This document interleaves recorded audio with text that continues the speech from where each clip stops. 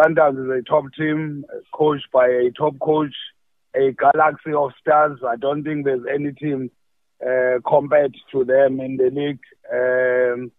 It's a Man City of South African football.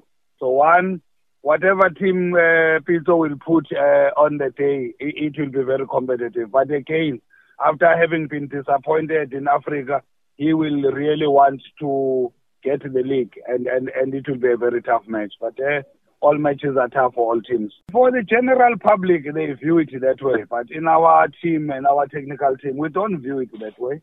It's just a match like other matches, and we'll want to play to win and fulfill our own objectives. But if it happens that one is assisted by our win or by our loss, it is what it is. But honestly speaking, I think we just want to fulfill our own objectives. If Pirates get a result that favors them, well and good. If Sundowns, it's in their favor, it's well and good. But for us, we're just looking at ourselves and nothing else. It's a tough match, I think, for all the teams in the league.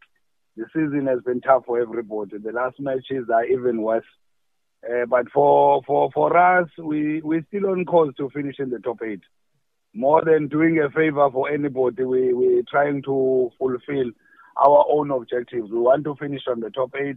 If we can get 4 points from the remaining 2 matches, guaranteed we will finish in the top 8. So the match that we're playing against Sundowns, for us, is trying to fulfill what Arrows planned in the beginning of the season. Very tough match. Sundowns will come out guns blazing. But it's a match that I love, where we play as underdogs and Sundowns are favorites.